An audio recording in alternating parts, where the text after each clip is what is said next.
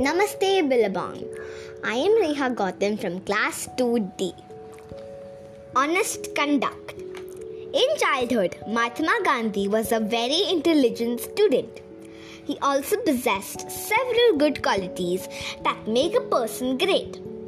His greatest quality was that he always remained honest in his conduct. Once, inspector of school came to visit his school. He took the test of all students of Gandhiji's class and asked them to write 5 words each.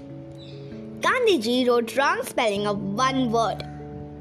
Class teacher hinted him to copy from the next student, but Gandhiji did not copy. All students passed. Only Gandhiji failed. After the inspector of school left, class teacher scolded Gandhiji. Gandhiji very politely said, "Master Saheb, it is better to fail than to pass after copying. I can never sacrifice my honesty for a false success."